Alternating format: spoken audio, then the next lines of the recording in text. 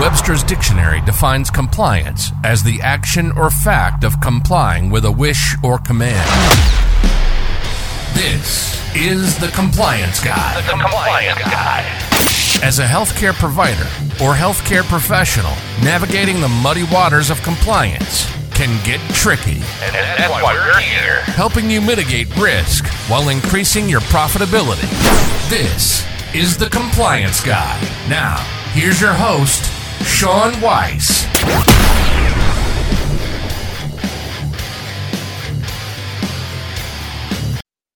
All right. Hey, everybody. Happy Monday. We are live on another episode of the Hollywood Squares. It is the Monday Auditing, Coding, and Compliance Roundtable here on the Compliance Guy. As always, I am joined by Christine Hall, Stephanie Howard, Scott Kraft, Paul Spencer, and last but not least, my good friend Terry Fletcher. Good morning, good afternoon. How are all of you doing? Lovely. Pretty good. Great. Good.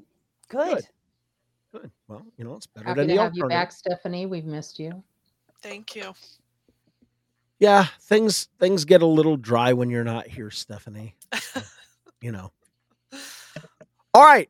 So today I am in a baseball hat, and it's for good reason. One, I'm having a terrible hair day. But more importantly, this is an extremely important organization. This is the Extreme Couture GI Foundation. If you get a chance, I'll put it into the description. Randy Couture, Hall of Fame MMA fighter, good friend of mine, has this incredible GI Foundation for veterans, their families, for Gold Star members. 100% of all proceeds from everything that they do goes to the charitable foundation. They are absolutely incredible. Our men and women of uniform deserve the best care.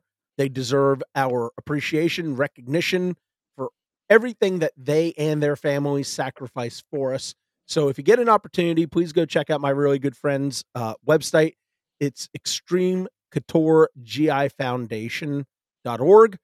I'll make sure I put some links into the description from today's podcast. And with that said, again, thank you to each and every single one of you who is tuning in, logging on, and just hanging out with us around the country, around the world for just a little while we get to explore the world of auditing, coding, and compliance. So I think we want to start, if I'm not mistaken, this morning with unlisted procedures. And so, Terry, I'm going to go ahead and let you kick this one off because, this was your topic, and it's a great topic because I know Paul and I and Stephanie and Scott and Christine, we always get emails, we always get phone calls, we get messages on LinkedIn about what do I do with an unlisted procedure? How's an insurance company going to recognize it? How are they going to reimburse it? What documentation should we have? What do we need to include on the CMS 1500 form so that they know what the actual description of the service is beyond just something that ends in a 99 as an unlisted service? So, Terry, take it away.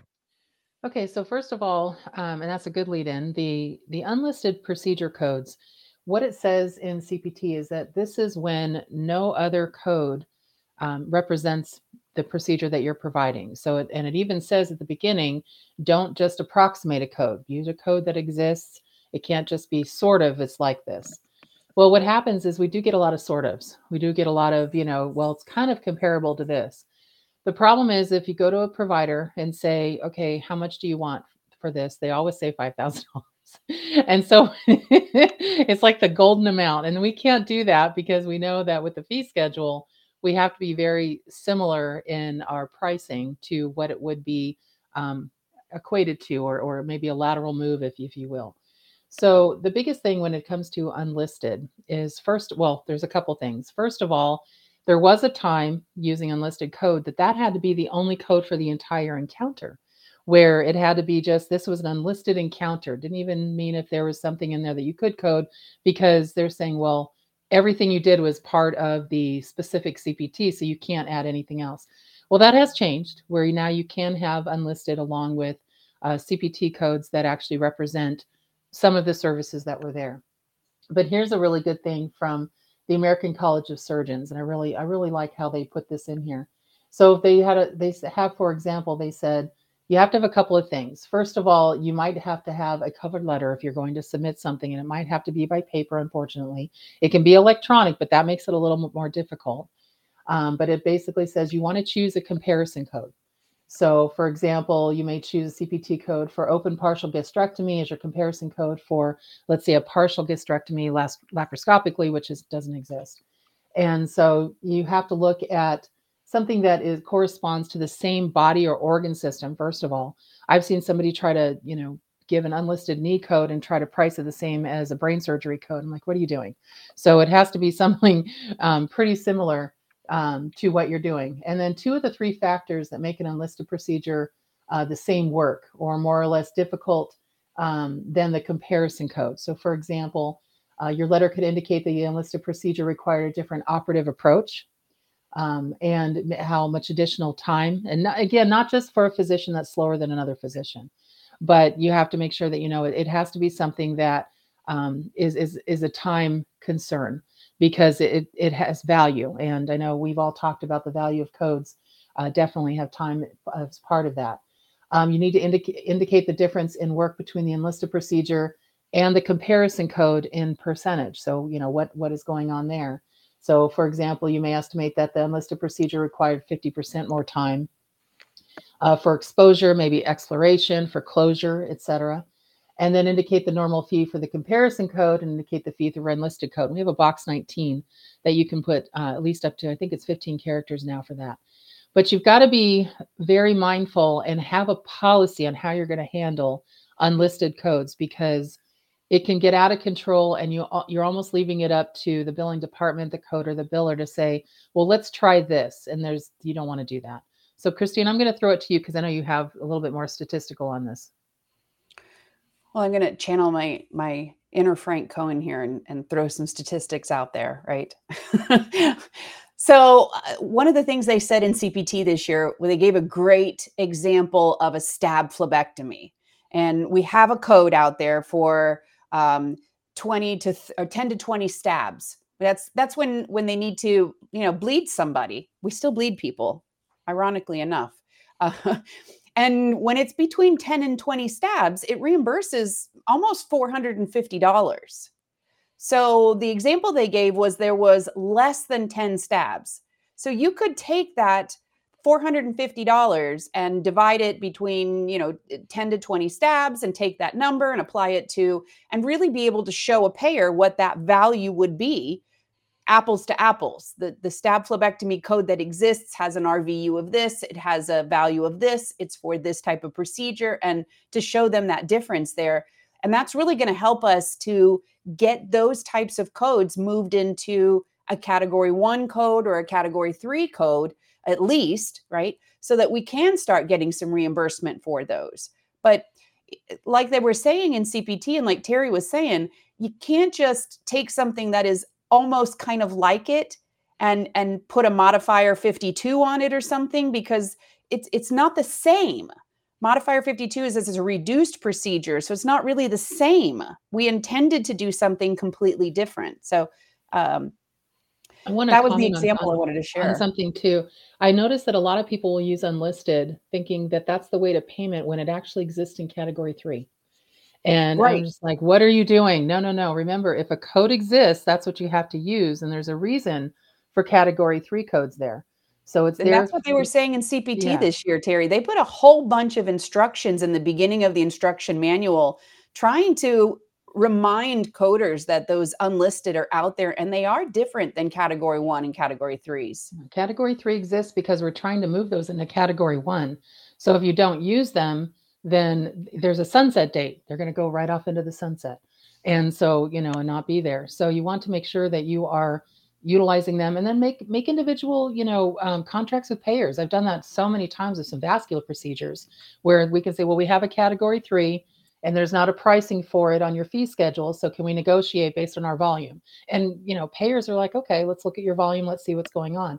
But to say, well, I don't want to use category 3, the T codes, I just want to use an unlisted just so I can get paid. That's going down a path that's not appropriate based on CPT rules. And Terry, for those out there that say, well, we don't get paid for that, you can always negotiate a single case agreement prior to the procedure, giving all the information, giving the description, giving the cost of it to the payers to get approval for that unlisted code and for the amount that you're looking for. Correct. We've done that quite a few times. I think a lot of this depends on conversations as well with the surgeons, because I get questions quite a bit. And I was covering for NAMUS, we do Ask the Auditor, and we kind of rotate and take turns. And I had a question come through, and basically the person was asking if something could be billed a certain way to essentially unbundle. So we have to remember that unlisted codes aren't there just because there is a bundling between what exists, or in the situation that I was looking at last week, the primary procedure included the repair of the area that the surgeon wanted billed out as unlisted. So we have to be really careful. This isn't the out to just, get more money for what's being done, the increased work. I know, Paul, I've heard you speak many times about modifier 22 and everything that goes into that, which has its own headaches. But unlisted is not the way to seek the extra reimbursement for work that the surgeons don't feel they're getting paid for. Yeah, I think that's a great point. Paul, let's talk just briefly about, why modifier 22 is such a critical modifier, and what you have seen through the audits that have been performed where it's not been utilized appropriately, or where the documentation fell short in what should have been, as a best practice, documentation contained in the notes to be able to support the higher remuneration that the practice is seeking for that service. Yeah, thank you. So there are three things that you need in order to support modifier 22. And in about 95% of the cases, I see that one or more of these is missing. First, you need to indicate the unexpected eventuality that came into being when you open that patient up. The most common example that I can use is somebody goes in for a laparoscopic gallbladder removal, and based on their body habitus, they have just enormous adhesions to the abdominal wall that require a lot of time in order to go through, so you use the example of what you found once you begin that surgical procedure, what actions you took in order to address that unexpected finding during the surgical session. And then this is the biggest one, and you have to listen to this language carefully. It's the total number of minutes above and beyond what you would normally see for that particular surgical procedure. So it's not just saying, oh, I spent 90 minutes. That's not going to mean anything, because we've talked a lot about the physician time file on the Medicare physician fee schedule, and there are very definitive time values to every portion of that procedure, including intraoperative service time. So what you're doing when you report the time above and beyond what you normally see for that procedure, you're reporting time above and beyond intra-service time, because it wouldn't be pre, it wouldn't be post. It's while you are operating on the patient. If you have all three of those documentary steps, what you found, the steps you took to correct it, the time above and beyond what it normally takes, then you can be reimbursed for the modifier 22. Again, we need a whole other episode as to how to determine whether that reimbursement is correct. I've got a calculation. If you want to ask, just drop me an email. But it becomes quite involved, because you're really talking about the work RVUs more than anything else. Yeah, that's a great point. So, Paul, I asked you to lead with that from a let's be proactive standpoint as providers. Let's understand what the guidelines are. Let's understand that this has nothing to do with the pre or post service time. It's all tied directly to the intraoperative service, but it's above and beyond what you normally do. So you've got to be very explicit with time. Yeah, and I'd like to add that understanding that the physician time file, as it appears on the Medicare physician fee schedule, this is the Harvard Ruck time study. It's a 5-year rolling. When they show a median time, some physicians are faster, some physicians are slower. Yep. That is the median time. This is why you report the extra time it took you to perform that service. That's right. So, Terry, I wanted to come to you. Yeah, Paul also made a comment that is really important if you ever have to appeal a 22 modifier. And I'm glad you said it, Paul, because I think this is one thing that's missed in some of those where it says increased procedural service. One of the things that Paul said, and this is so important in your documentation, it's an unanticipated problem. So you didn't know going in that this was going to be an increased procedural service. You thought it was going to be close to routine. Maybe there was going to be some issues, and all of a sudden you open up and go, oh my goodness. Right. So now there's a problem. And when I've had that language within that report, makes all the difference to try to get that extra reimbursement, because let's face it, there's a scheduling issue here. The doctor scheduled the procedure for 90 minutes and all of a sudden they're like, cancel my office. I'm going to be here a while. And so now you get paid for that extra time, that extra effort, all of that. So it does definitely represent what you actually did, and just make sure the documentation can withhold that or withstand that if you have to appeal it. Yeah, and I wanted and I brought that up, and Paul, I'll come right back to you. The reason why I brought that up and why I was coming over to you, Terry, is you do obviously more than any of us on here.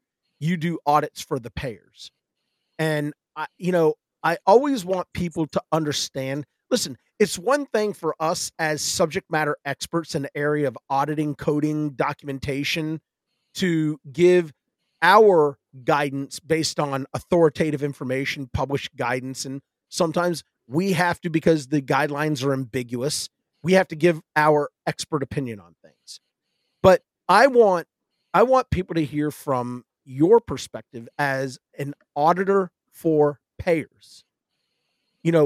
What are the payers' thoughts? What is their perspective on a modifier like the 22? They hate it. I know they talk about anything else. No, I'm just kidding. They don't like it. That's the end of that. Well, I mean, let's put it in perspective. Payers are trying to save money. They love their billion-dollar profits, and hopefully the payers that I audit for don't go, hey, Terry, you're not supposed to say that. It's on everywhere. Everyone knows what your profits are. It's public. Okay. So it's not me just saying it.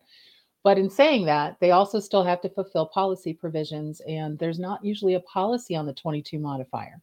And so you're basically kind of going in blind, hoping that you're going to get reimbursement. And so again, what is being looked at from a payer perspective, because I have audited for a couple of smaller payers in the blues on that side for 22 modifiers, and it's interesting what they look for. They look for language, and Paul hit it on the head. To look for time for that particular situation, not just a slower physician. They look for unanticipated problem that you found within there. We're looking at 22. When we talked about unlisted, they're making sure that it was a separate procedure, not an extension of a procedure, not something that, you're in there anyway or incidental, let's say. So Paul mentioned something about adhesions, and one thing that's important in that sense, and actually a couple payers have said this, and actually one has a policy on it. If you can't get to the major procedure without first going through the forest, then you probably have an argument that I can't even get to the appendix, or I can't get to the gallbladder until I cut through, what's going on here with a machete. But of course, that's probably bad. But if it's incidental, meaning that you got the gallbladder done and, oh, hey, on my way out, incidentally, I think I'll get rid of some of these adhesions and clean it up. That's not something you can bill for. So know the difference. And the only way that the payer knows the difference is that you're documenting it, and document it so they can understand it. Physician speak sometimes is really tough because you're reading it and it just looks like the whole procedure was, your complex procedure. You have to reflect why this particular part of it was above and beyond, as Paul said, as Christine said, above and beyond, that requires additional reimbursement. Okay. Paul, I want to go ahead. Scott, 1 second. Paul, did you want to finish your thought before I go to Scott? Actually, I think we just covered my All right, good. thoughts. So Scott, Let's go to you. Sorry for cutting you off. The one thing I was going to add, one of the top questions I get asked by physicians as part of education sessions around documentation is, can I make this into a macro statement? Can I just get a Oh, that's statement that I such a can great just put point. into the note? And I think for a lot of us who have read surgical notes in the past, the physician's doing the same surgery regularly. The notes don't necessarily change a lot. I mean, sometimes the tell is we talked about the Hollywood squares at the beginning. I'll bring up the match game. Sometimes somebody forgets to fill in a blank, right? And it's like, I started by cutting into the blank, right? And like, I want to hear that match game music in the background that those of us of a certain age will play. Modifier 22 is not a good macro statement usage because we're talking about things that should not be part of your common practice, things that should be rare. And so I don't think it's favorable to have a macro statement for modifier 22 that just says, I spent an extra amount of time because of some reason, right? And I think one of the points that we've tried to make about modifier 22 is it's designed to be the exception to the norm. So if it's becoming the norm, then it's probably not ideally a modifier 22 case because it's going to happen. Excellent. So, keeping with the modifier theme, I think as much as I despise having this conversation, I think we need to. Let's chat about the modifier 59 and let's talk about these X modifiers. So, Stephanie, I'm going to come to you first, and then I want to go to Christine. Let's talk about first and foremost, what is the modifier 59 and what is its proper usage? So, to put it simply, and to start us out here, we really need some kind of NCCI edit checker, right? We've got to be able to identify where bundling edits exist, and then from there look to see where we apply 59. So the basic main purpose of this is that it's a distinct procedural service, and we're looking at adding it in because there are bundling edits that exist between different procedures, and we are showing that they were done separate. There can be different reasons behind that, right? When we look, and I know we're going to dissect this in the group here, but when we look at the breakout with the X modifiers, sometimes it's a different organ, a different structure. Sometimes it is the different indications for procedures depending on the type of surgeries and things like that. So one of the main issues that I find with my own auditing, not necessarily denial work, but on the auditing side, one of the main issues I see when we look at just 59 is when it's being applied all over the place. And I was also just asked last week about this as well. Pretty much, what is the harm in adding extra 59 modifiers? And, it's one of those things where we only want to do what is expected, what is based on the guidelines. And we don't just add it everywhere because there's multiple things happening. And we hope that they don't bundle in the claim system. Go ahead, Christine. So let's talk about the X modifiers, Christine, because those were CMS's response to what they considered to be an epidemic with the utilization of the modifier 59. So let's talk about the X modifiers and let's kind of clarify these for our folks, and then Scott, Paul, Terry will kind of go around the horn. Well, the way that I understand it is modifier 59 has so many ifs. So if this, and if this, then, right? So I can see how maybe someone who is new to coding or that is being told what to do from their providers, that happens all the time, how modifier 59 could be easily overutilized just from the lack of knowledge. So the X modifiers break that down. They break down the separate site, the separate structure, the separate practitioner, unusual, non-overlapping service. So they just give us a little more definition to expand upon that modifier 59. Because again, it's if this, and if this, or if this. Not very clear what that if looks like. Also, when we think about using NCCI, it tells us that, we might be able to use a modifier with these two particular conditions, but how do we explain what is actually happening? Is there a little bit of overlap? Is there absolutely no overlap? Is it totally different providers that are doing this? that's what those X modifiers really come in, is to clarify those details. Terry? Yeah, one of the things I use X modifiers a lot, and also I educate on this quite a bit because they're misunderstood. I call them the stepchildren of the 59 modifier. And the reason for that, for example, there's XP, separate provider, XS, separate site service system, organ system, etc. XE, separate encounter, and XU, non-overlapping service. So breaking it down. Oh, before I say that, you use this instead of the 59.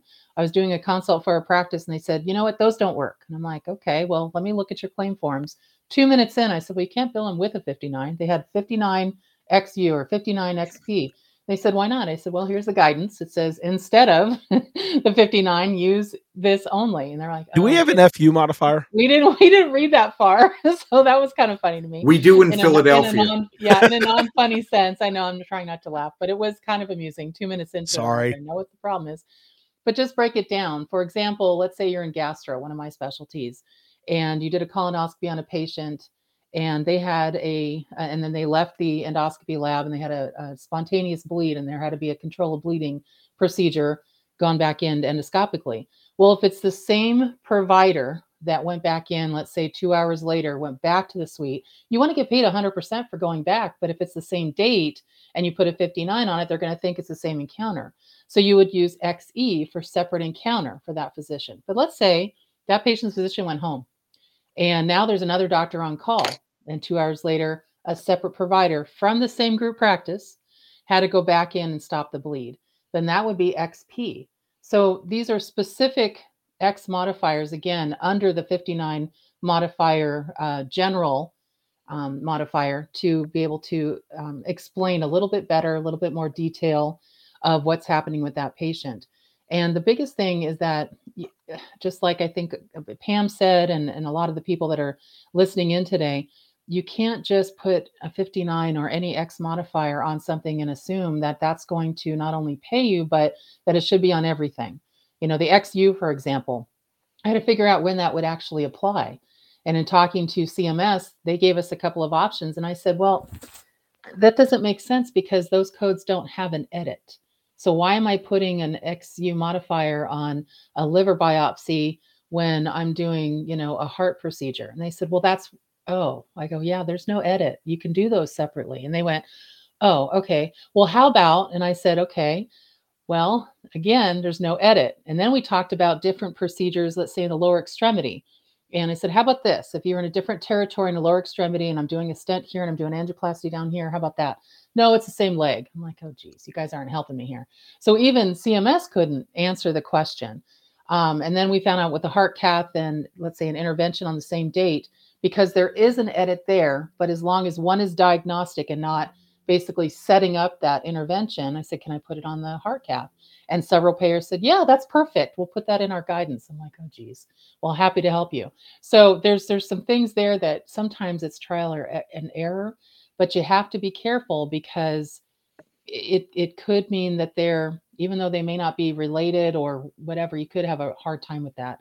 And I see that Pam had XU in there as an injection on the same date as a large joint injection that are unrelated. That could be possibility of one. It also depends on the payer because remember, the X modifier is specific to Medicare, but I do see it in the CPT book, and some payers, actually a lot of payers, do recognize them. You just have to figure out which payer that is. All right. So there's some examples of the XU, Terry, in the CMS MLN guideline for 59 and X's. But again, it reads like mud. So I like the way that you describe that and the way that Pam is also interjecting there a lot better than what I'm seeing. And we didn't get a lot of guidance on this. They sent out an alert and then it took them years to say, oh, here's another one. Yeah. Absolutely. All right. So I think that's enough talk about martyrs. I don't know. Maybe we're all martyrs. That's enough talk about modifiers for now. Let's jump into another code that has seemingly created a lot of aggravation. I want to talk about the G2211 for just a minute. We did an episode on that a few weeks back. and we got a lot of really good response to it. So, Scott, let's talk about what is the G2211, and then let's go around the horn and let's kind of quickly break that down for our viewers and our listeners again to make sure that everybody is on the right page with how to use this HickPix Level 2 code. In summary, the G2211 is an add-on code for E&M services when the provider has, I'm going to botch this word, a longitudinal relationship with the patient and is, regularly involved in the patient's care.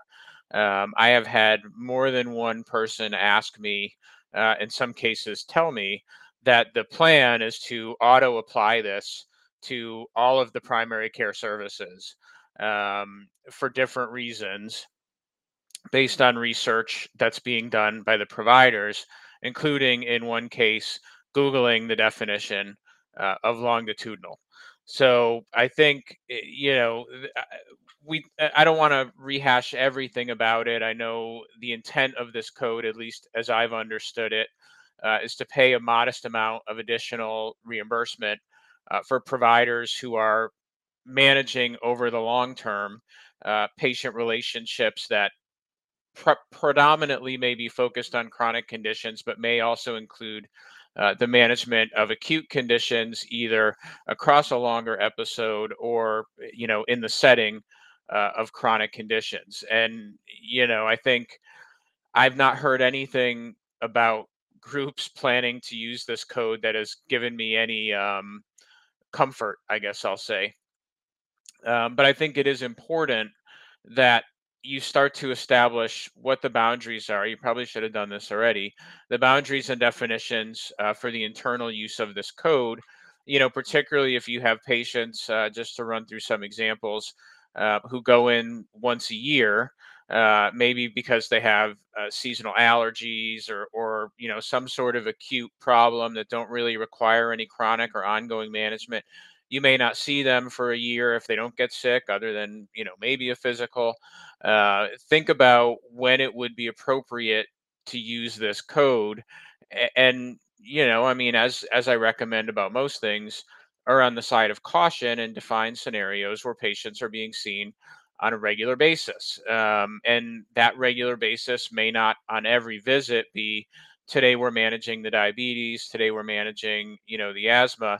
But I think providers should be, and they probably should be doing this anyway when appropriate, documenting the impact of chronic diseases on these acute management visits. Like the best way to demonstrate to me a longitudinal relationship is not to Google longitudinal and say that sounds like what I do.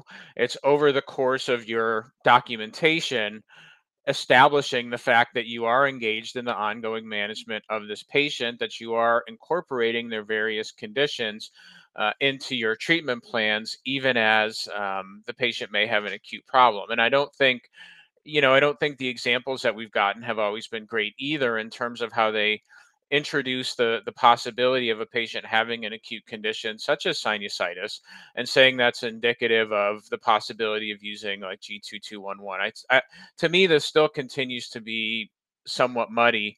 And, I think before you go too over the top with your usage of it, just remember when it shows up on the work plan in 2 years, it's going to be a Medicare auditor's paradise. Like some Medicare auditor is going to have a boat that's called the G2211 from all the money that they brought back from auditing the overuse of this service. Well, for somebody who was just going to give a quick overview, man, you Sorry, really threaded the needle on that one, man. Well done. I'm going to volunteer to audit this code because this has been a headache of mine. I'm going to be like, you know what? Sign me up. Yeah. And, here's the interesting thing. There's been a couple of other videos that have come out from people talking about the G2211, and there's been some unfortunate misguidance, lack of clear guidance, or just plain wrong information. Folks, Christine Hall was kind enough to provide me with the most recent release from January 18 of 2024 with the proper application for the add-on evaluation and management code G2211. I've posted that into the comments for you. Please take the time to review it, because at the end of the day, if you get audited or investigated and you say, well, I got my information from so-and-so is not the authoritative source. We are not the authoritative source because we don't write the guidelines. We are the subject matter experts that get the opportunity to glean the information that is provided, try to make heads or tails out of it, try to remove the ambiguity and the gray areas for you to the best of our ability without creating potential risk. So remember, at the end of the day, it is up to you and your providers to review this content and to make certain that you understand its proper application. All right. I want to move. Can I make one comment? Yeah, of course, Terry. So one of the things, I was in a call, listening to one of the stakeholder calls with Novitas and First Coast. I shared this with Christine because we were both like, "You've got to be kidding me!" And so this was last week, and the person on the call that was presenting this G2211, they were saying, well, because the question came up is, can all providers use it? So NPPs and physicians. And I've been instructing my clients that for right now, let's just have physicians until it's in writing, that it can be all providers. And then I saw something recent, I think it was actually that new release that you posted, that said anyone who has E&M services in their licensure can report it. But then I started looking at the longitudinal definition. Yeah, Scott, I did Google it. And just really saying, okay, what are they looking for here? And then looked at the definition within the final rule. And it really talked about that trust and that relationship between the physician and the patient. And so to me, if you start passing off this code to mid-level providers who we love, we need them. And so this is not to discount what you do either, but you don't have the same relationship as the physician and the patient does. At least I wouldn't think so. And so to me, that's a problem for us. And especially because it says serious, complex, and now it actually added the word chronic condition. So to allow your mid-levels to use it, it's going to be a judgment call. And I'm not saying you couldn't, but I'm saying that you may be under scrutiny, as Scott said, when this comes on the OIG work plan, they'll be like, really? So your nurse practitioner, your PA is actually following the patient for all, and it says all of their healthcare needs for this serious, complex physician. I thought the provider was doing that, the physician was doing that. And then the other thing about the automatic, the automatic adding. And Pam asked this question. Yes, I also did this on my Codecast podcast. I kind of did a thing on this. But one of the things that I noticed is that Noridian hasn't downloaded it yet. So you're getting some denials from Noridian in some of the areas because they haven't added it to their payment fee schedule yet. But also, I had a couple clients saying whenever they're billing it or sending it off with a level 2, it's automatically denied. No, there's nothing in guidance that says that, but think about that. A service that is straightforward, minimal, and you're adding on a complex, serious add-on to it. I don't know. Something in my head kind of went off going, that makes sense that could be denied. So we're going to have a lot of things happen with this code.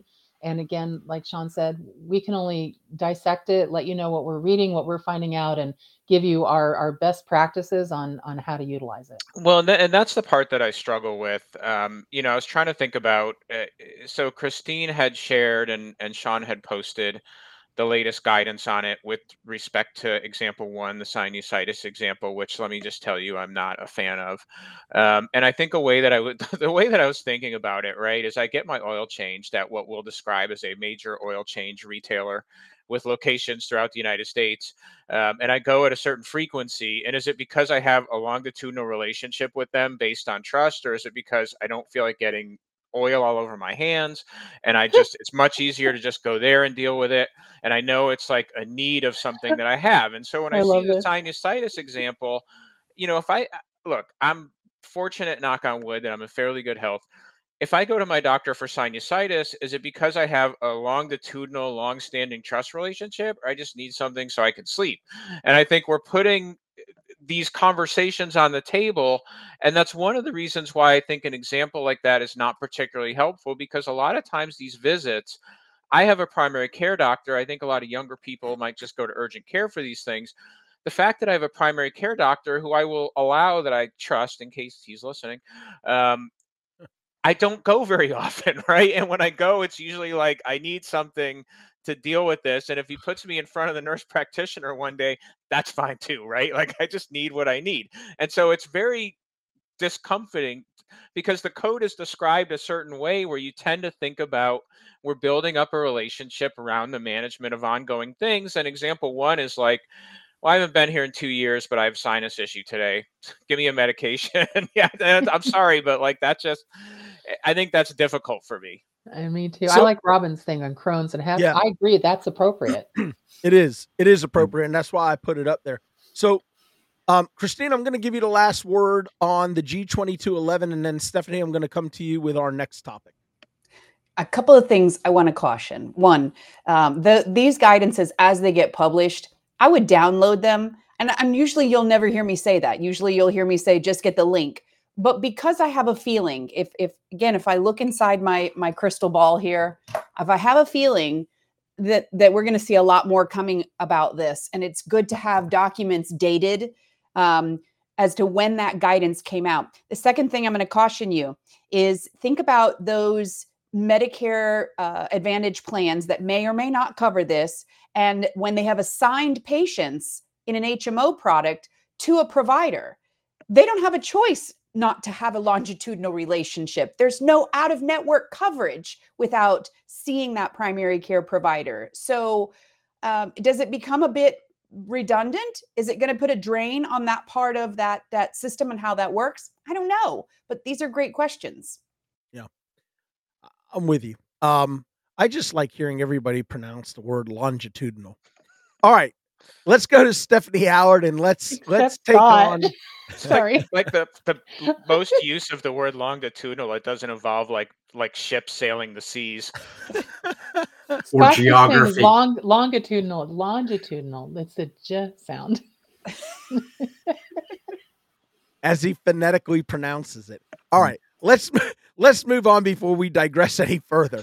Stephanie, let's go ahead and talk about the pelvic code, because there's been some questions that have arisen about this.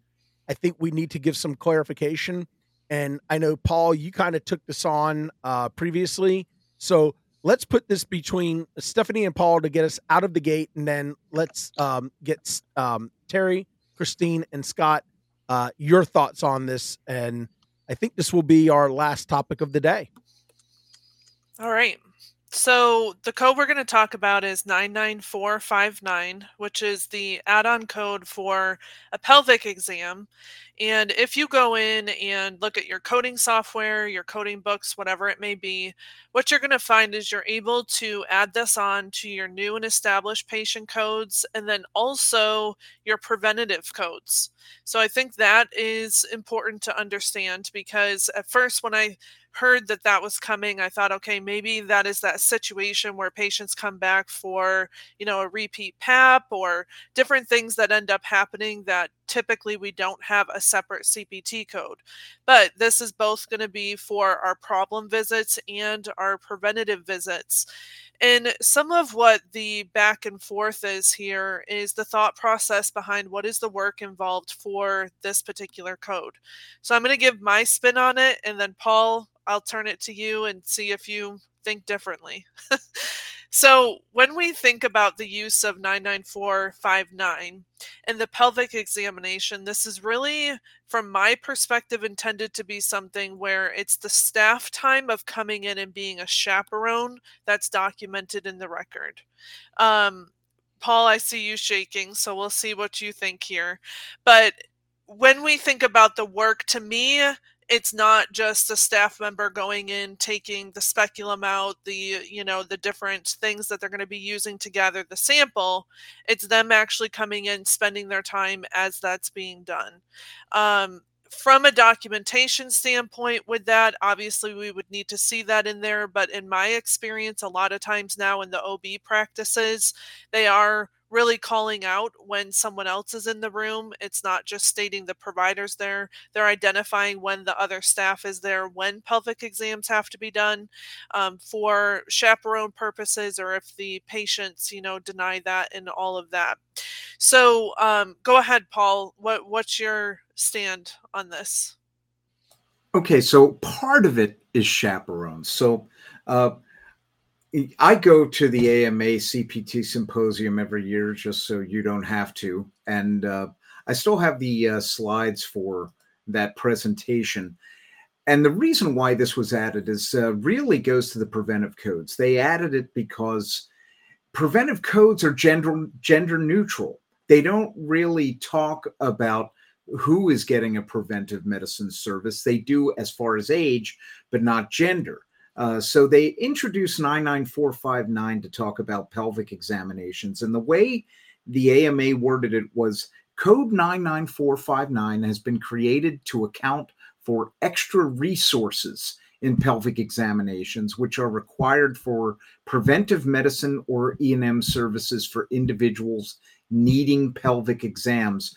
And the most important part of it is this code covers practice expense only. So when you pull this service up, again, the physician time file, the physician time is zero, on the physician time, spreadsheet for 2024. It says zero across the board. There's no, it's not, so there's no work expense to 99459. It is strictly practice expense for the extra resources that you expend for for a pelvic exam for a person coming in to have a preventive medicine visit or another E&M service. So, Paul, based on what you heard at the symposium, did they give any insight as to whether or not there's additional documentation required, or to just the fact that the pelvic is occurring?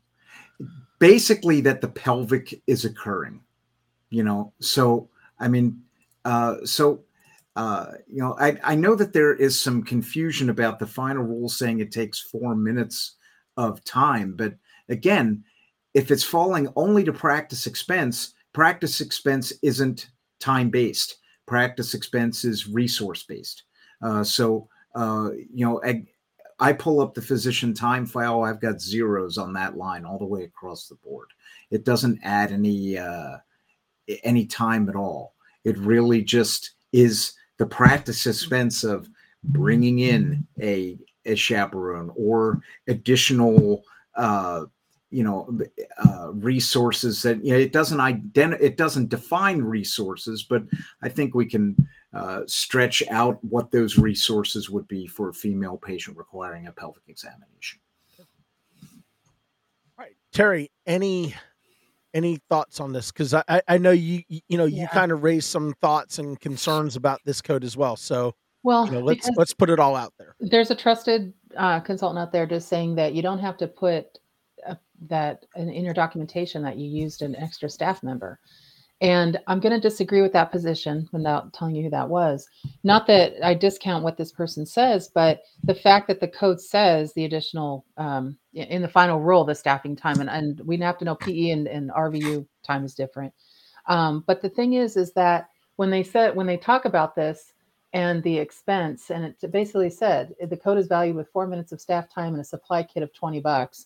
That was from the AMA RVS update, the RUC committee. What they're saying, but Paul's right. It's not on the spreadsheet at all as far as that. So there's a little bit of conflict there as far as the practice expense versus RVU expense. One doesn't exist without the other. And so what my issue is here is that I think I'm going to see it basically for just setting up the room. And so isn't there an assumption that when a patient's coming in for they're scheduled for their PAP and pelvic, that's what they're coming in for under the preventative service? So I'm not understanding why that shouldn't be as part of the documentation. And, Sean and you and I have talked about this quite a bit, is that best practices, just to be above scrutiny, put it in the note saying that you had to have somebody in there. Think if you're a male OB-GYN or a male, gynecologist, or even a primary care doctor who does the well woman checks and the pelvic exam, and you have somebody come in, then I think that it would be warranted. But if you're a female physician and you don't need that person in there, does that mean that there isn't staff time? So I think there's still a slight gray area for me on what should be documented and what shouldn't be. And to me, if you need to have a staff in there, I would document it just for best practices. It would be appropriate. So let me. You brought up something that made me think about a scenario that I ran into a couple of years back. There's always the question of whether or not during a female examination, if it's being performed by a female provider, whether or not they should have subsequent staff in there with them. My answer to that is absolutely there should be. I have been brought into cases where it was a quitam or it was a healthcare fraud case, but then all of a sudden, out of nowhere, an allegation of sexual misconduct or a belief that a person's personal, a person was violated. Always, irrespective of whether it's a male examining a male, a female examining a female, or vice versa in those situations, there needs to be somebody else present in that room to be able to confirm and or refute any allegations of misappropriate or bad behavior. So, yeah, I mean, 100%, I agree with Suzanne right here, protection for any gender physician.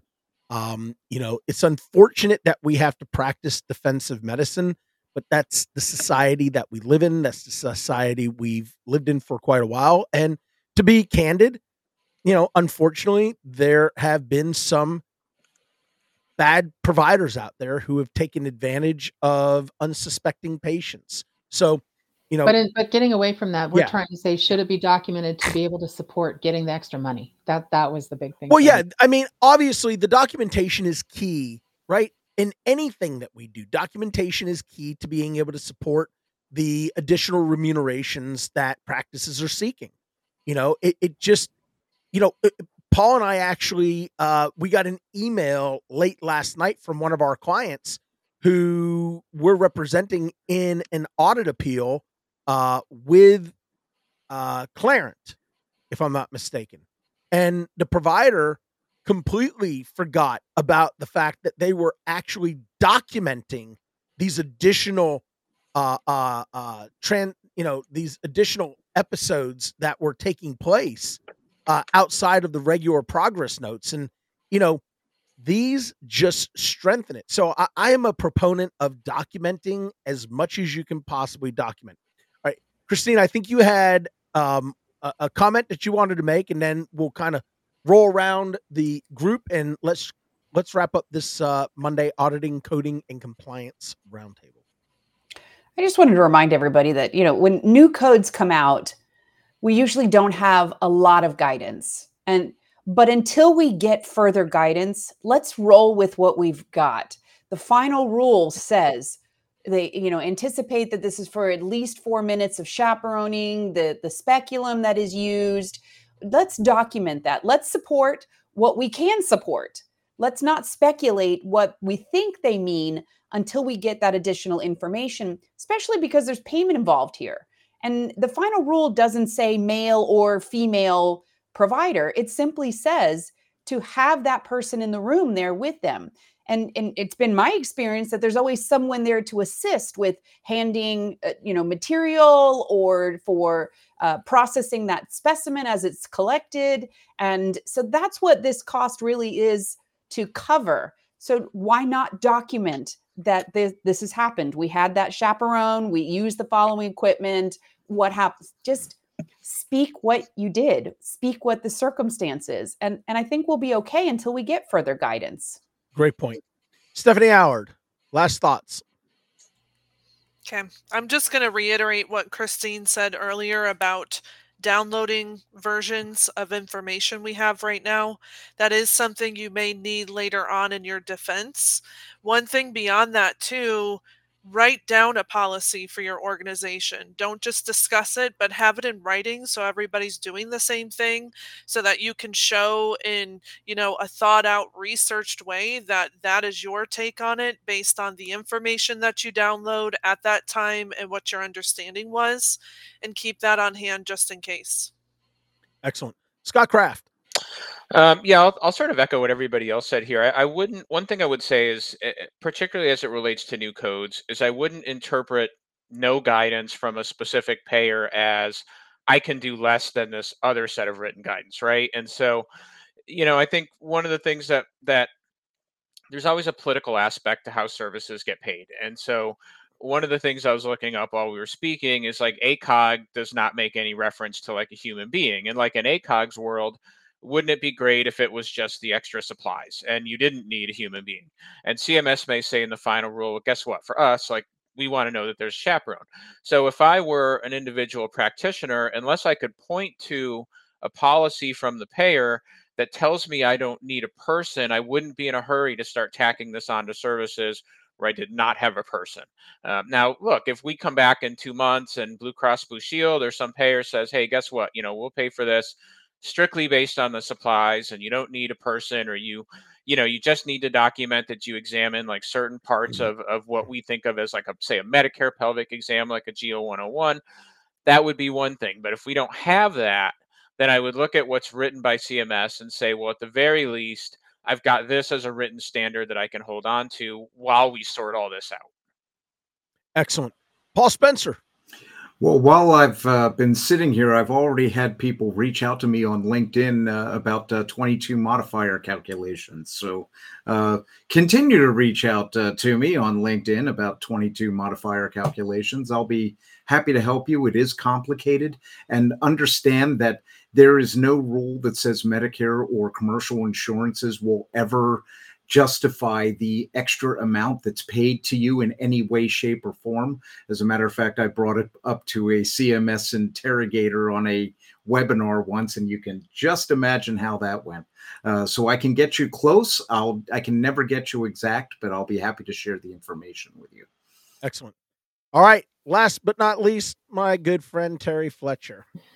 So one of the questions I got on this code was, well, the GO 101 says cervical or vaginal cancer screening, pelvic, and clinical breast examination, usually done during a preventive. So Terry, now can I get also the 99459 and the GO 101? My first response was no, that would be one and the same. And then I went and looked at the edits. There's no edits.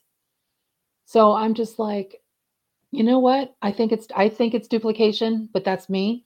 Yeah. But again, pelvic exam versus pelvic screening, is that different? So there might be an edit coming up. Yeah. Remember, the payers are behind. They're just behind right now. And so I would venture to guess, Terry, that if people start billing those in conjunction with each other at some point, it's going to flag and they're going to get clawbacks.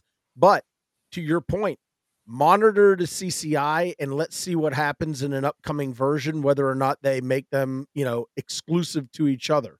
Right. It's like the prolonged service codes. Medicare didn't change their time, but they changed the time in CPT and Medicare for E&M. So that doesn't even make sense. So some things don't make sense, but best practices, common sense, you need some kind of default to that. The next question is going to be, can you bill the 99459 and the G0101 and put modifier 52 on one of them? I know. Scott, it's time for you to go. I'm sorry. Let's save that for another week. Yeah. All right. That's going to wrap up this week's Auditing, Coding, and Compliance Roundtable here on the Compliance Guy. As always, I want to thank Christine, Stephanie, Scott, Paul, and Terry for taking time out of their very busy schedules to help educate all of us that are trying as hard as we can to do the right thing each and every single day, and sometimes falling a little short. Terry and I are going to be back tomorrow with an episode of #Terry Tuesday. It is one of my least favorite topics to discuss, but I at least know Terry and I will find a way to thread the needle and wade through the mud. So I'm looking forward to that discussion tomorrow. I've got some great interviews coming up like we had last week with Robert Lyles and Clint Pulver and Ashley Morgan coming up later this week on The Compliance Guy. So until then, remember, be good to yourself, but more importantly, y'all be good to each other. Take care.